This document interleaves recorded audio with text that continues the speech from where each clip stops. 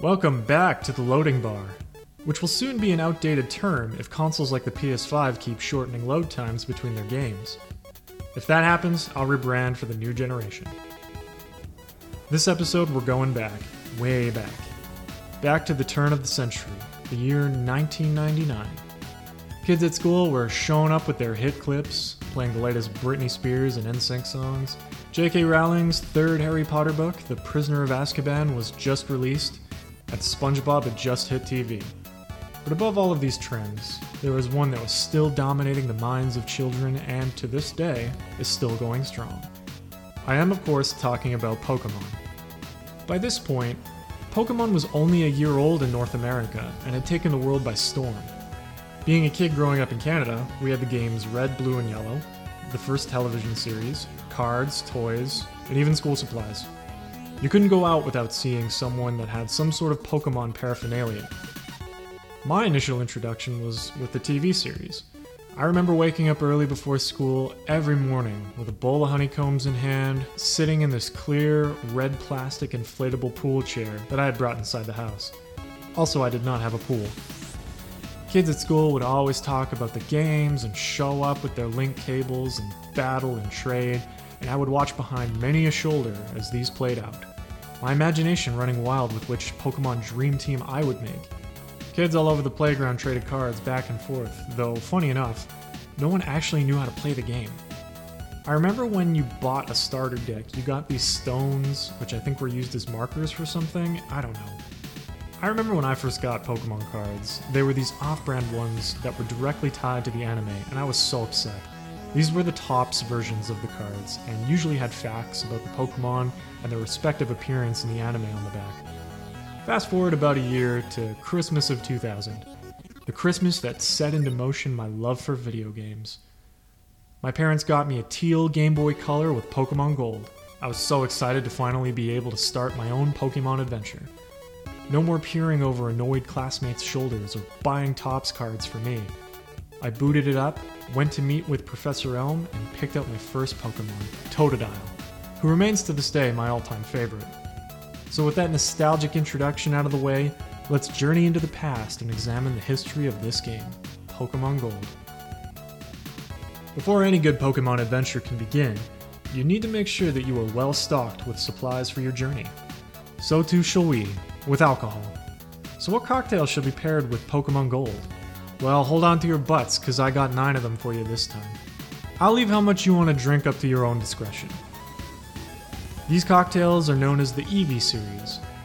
If you're a seasoned Pokemon fan, which you probably are, you will know that Eevee is the evolution Pokemon and to date has 9 evolutions.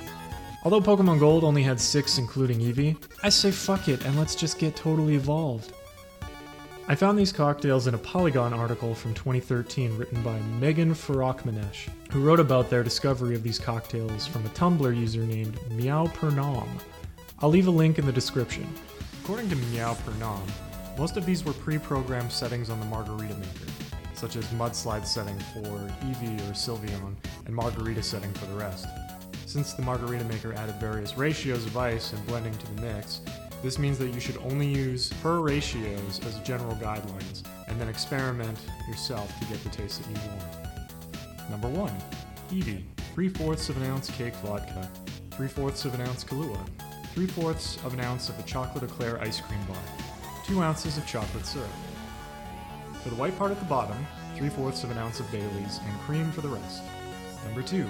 Vaporeon, 1/4 of an ounce of rum, 3/4 of an ounce Malibu, 3/4 of an ounce blue curacao, 1 ounce pineapple juice, 2 ounces Sprite.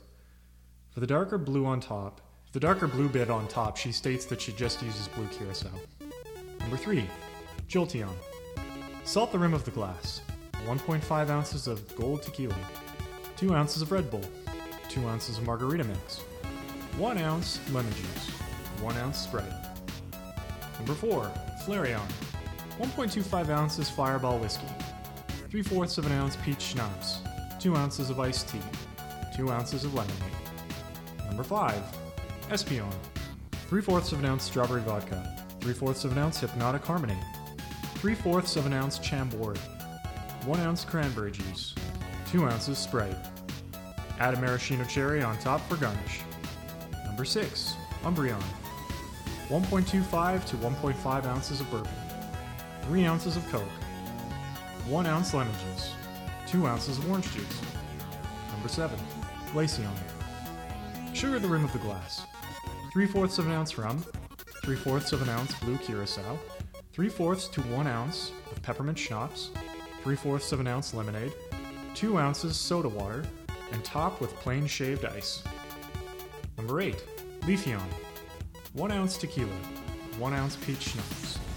1 ounce lime juice. 2 ounces ginger ale. 2 pinches of crushed mint leaves.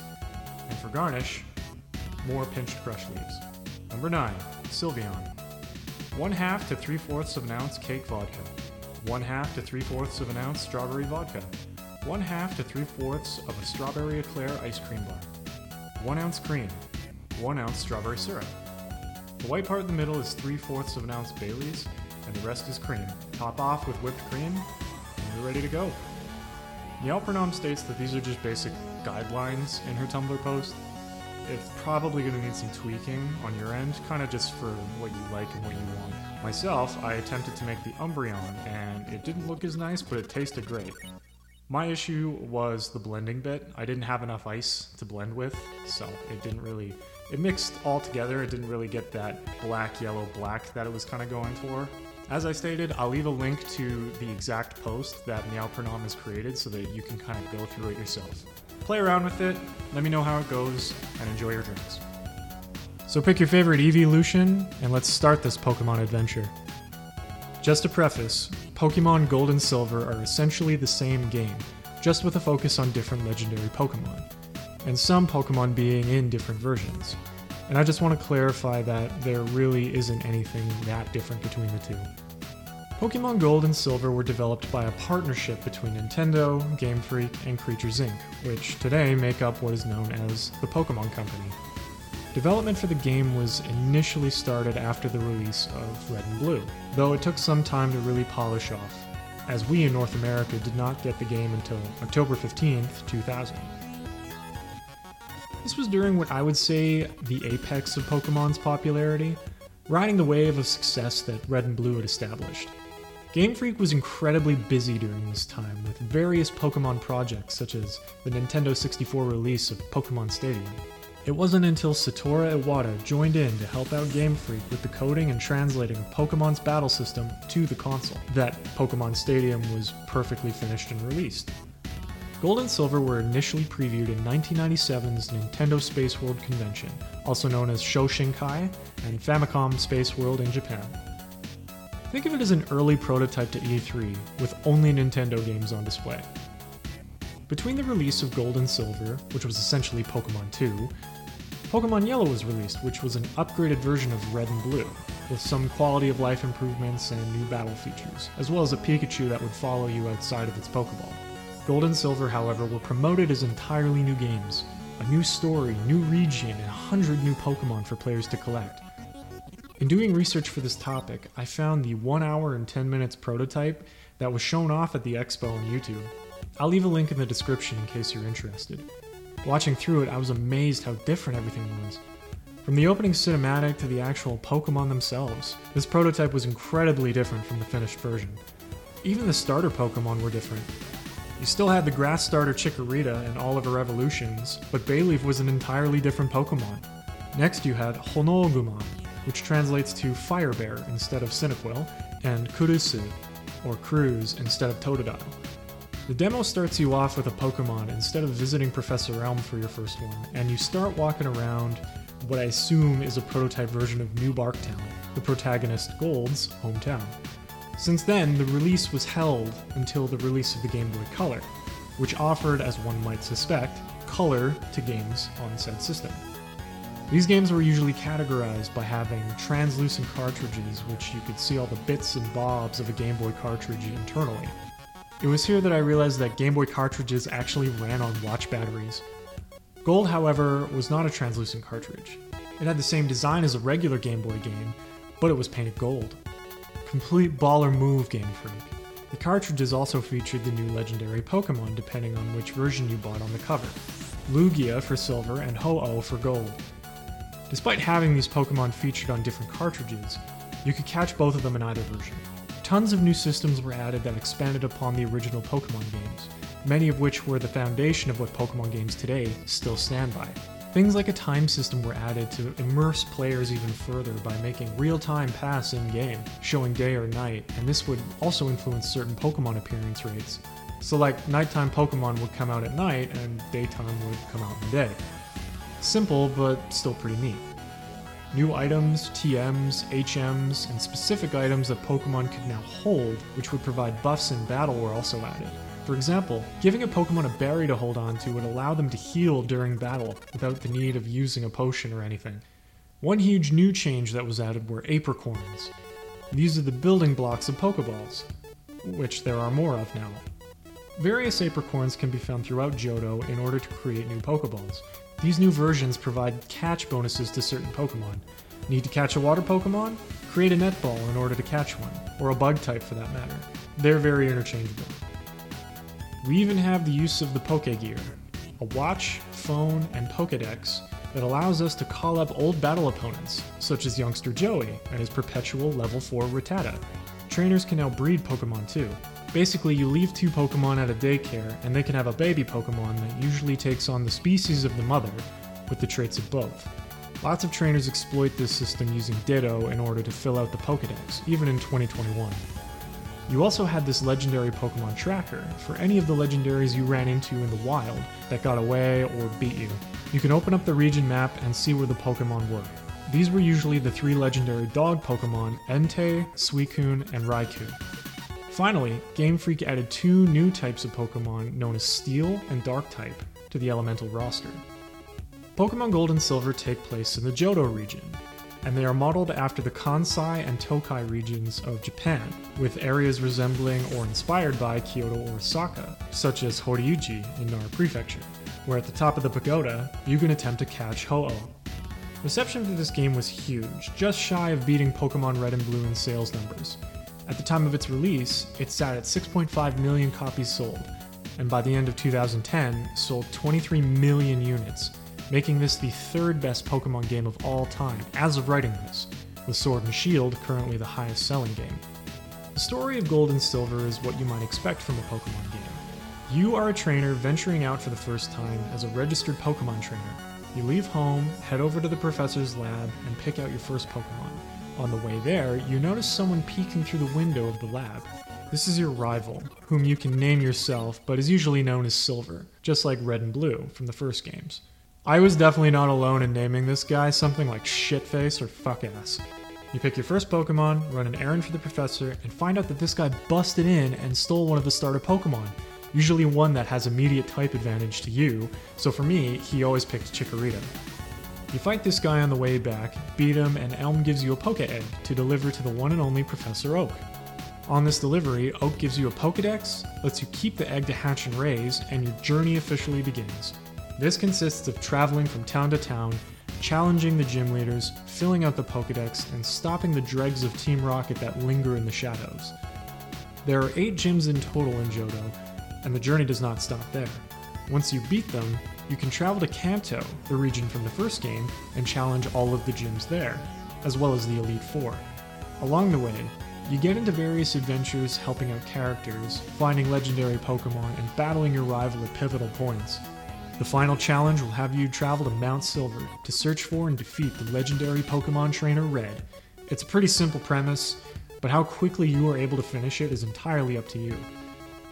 One thing that I'd like to note that a friend of mine pointed out was that none of the Johto gym leaders actually use Johto region Pokemon all that much. Most of them just use Kanto. Thought that was kind of funny. The gameplay is much like the original. Battles are turn-based where you pick a Pokemon, select what attacks to use, and swapping Pokemon in and out for better matchups. Pokemon types return as Fire, Water, Grass, Bug, Ghost, Ice, Electric, Flying, Dragon, Dark, Fighting, Ground, Normal, Poison, Psychic, Rock, and Steel. As stated, Steel and Dark are the two newest types that were added to the game. Figuring out which Pokemon typing does better against your opponents is crucial in battle. Each Pokemon gains experience points based off of battle and can be leveled from 1 to 100. Depending on the Pokemon, it will evolve when you hit a certain level, and depending on its evolutionary tree, may evolve twice. You can travel the world on foot, bicycle, and by using special Pokemon moves that are crucial to learn in order to advance through the game. For example, I remember as a kid getting stuck and restarting my game several times because I had no idea how to get past a certain tree. Usually you teach a Pokemon the move Cut in order to get through certain trees that block your path. But this tree would not budge. Turns out it was a Sudowoodo, a rock-type Pokemon that looks like a tree. As rock types are weak to water, you fetch a watering can and sprinkle it on this guy and you start a fight. Afterwards you've either caught it or it's run off and you get to continue. Other moves like Fly will fast travel you to towns or other locations on the map, and Surf allows you to travel across water. All of these moves can be used in battle as well.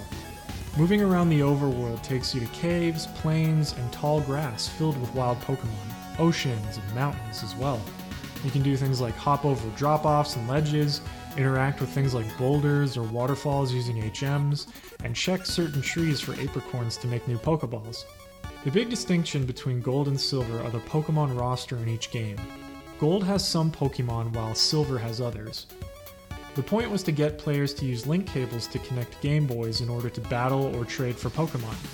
Certain Pokemon can only evolve through trading as well, so in order to complete the Pokédex, you needed a friend who had the opposite game. This was a major selling feature of Pokemon, being able to interact with your friends, showing off your dream team, and getting those elusive Pokemon you don't have for your Pokédex was huge and still is today, though the advent of the internet has made things a whole lot easier to do from home. Now I can't talk about Pokemon Gold and Silver without talking about Pokemon Crystal. Pokemon Crystal is very much like how Pokemon Yellow was to Red and Blue. It was an upgraded version that provided certain quality of life changes, but ultimately everything stayed the same. Unlike Pokemon Yellow, Pokemon Crystal's changes were actually quite minimal, and most people did not see the need to even purchase the new version because of this. The three big changes that Crystal had that were for the first time, you could play as a female trainer. There was a Suicune-centric story that was added, and it came with a cell phone link cable that allowed you to hook up to a Nokia-style phone, which gave you the opportunity to catch the legendary Pokemon Celebi. Crystal sold 6.4 million copies, a huge drop from the original Gold and Silver. In 2009, remakes for Gold and Silver were produced for the Nintendo DS. These were Heart Gold and Soul Silver. These games were complete remakes of the originals, with updated graphics, cutscenes, and new features such as the Pokelympics, where you can pick a team of Pokemon to compete in events with other players' Pokemon, much like the regular Olympics. One of the coolest additions to this game, in my opinion, was the Pokewalker. This little device came packaged with the game and is a pedometer that you can send your Pokemon into. In doing so, going for walks while wearing the Pokewalker gave the Pokemon experience, items, and you could even battle wild Pokemon on this thing. It was the legitimate prototype for what we know today as Pokemon Go. Finally, I'll mention that Gold, Silver, and Crystal were re-released in their entirety on the 3DS as ports of the original games. So what else can I say about Pokemon Gold that I haven't yet? It was my gateway into video games, my first Pokemon game, and solidified which Pokemon would be my all-time favorite. There's something very nostalgic and welcoming about these games. Perhaps it's because you grew up with them, or maybe it connects you to a point in your childhood that you haven't thought about in a long time. Pokemon brings out the kid in all of us. The places, the soundtrack, and the roster of Pokemon, no matter what game you started with, or even if you've never played them before, just take you back to a simple time when you were a kid catching your favorite pocket monsters. All I can do at this point is gush about it. Everyone has their favorite Pokemon game, their favorite starters, and their personal experiences and stories growing up in the 2 decades that Pokemon has been around. Pokemon shows no sign of ever really slowing down in popularity, and I expect that interest will remain the same for years to come. We've got the remakes of Diamond and Pearl to look forward to, and an all-new type of game known as Pokemon Legends Arceus. But you can also go back and try out games past, either for the first time or as a returning trainer. These games are timeless. So I want to hear from all of you. Tell me what your first Pokemon game was, what your dream Pokemon team is, and what your favorite starter is. My dream team has to be Feraligatr, Jolteon, Heracross, Gengar, Arcanine, and Tyranitar. You can leave your answer on any of the social media sites associated with my Linktree in the description of this episode. Remember to check it out for news or info of any kind regarding episodes, drinks, or just updates. Also, if you have a video game or drink you want me to cover in this podcast, send me an email at loadingbarkpodcast@gmail.com. Thank you for listening, and I'll see you all next week.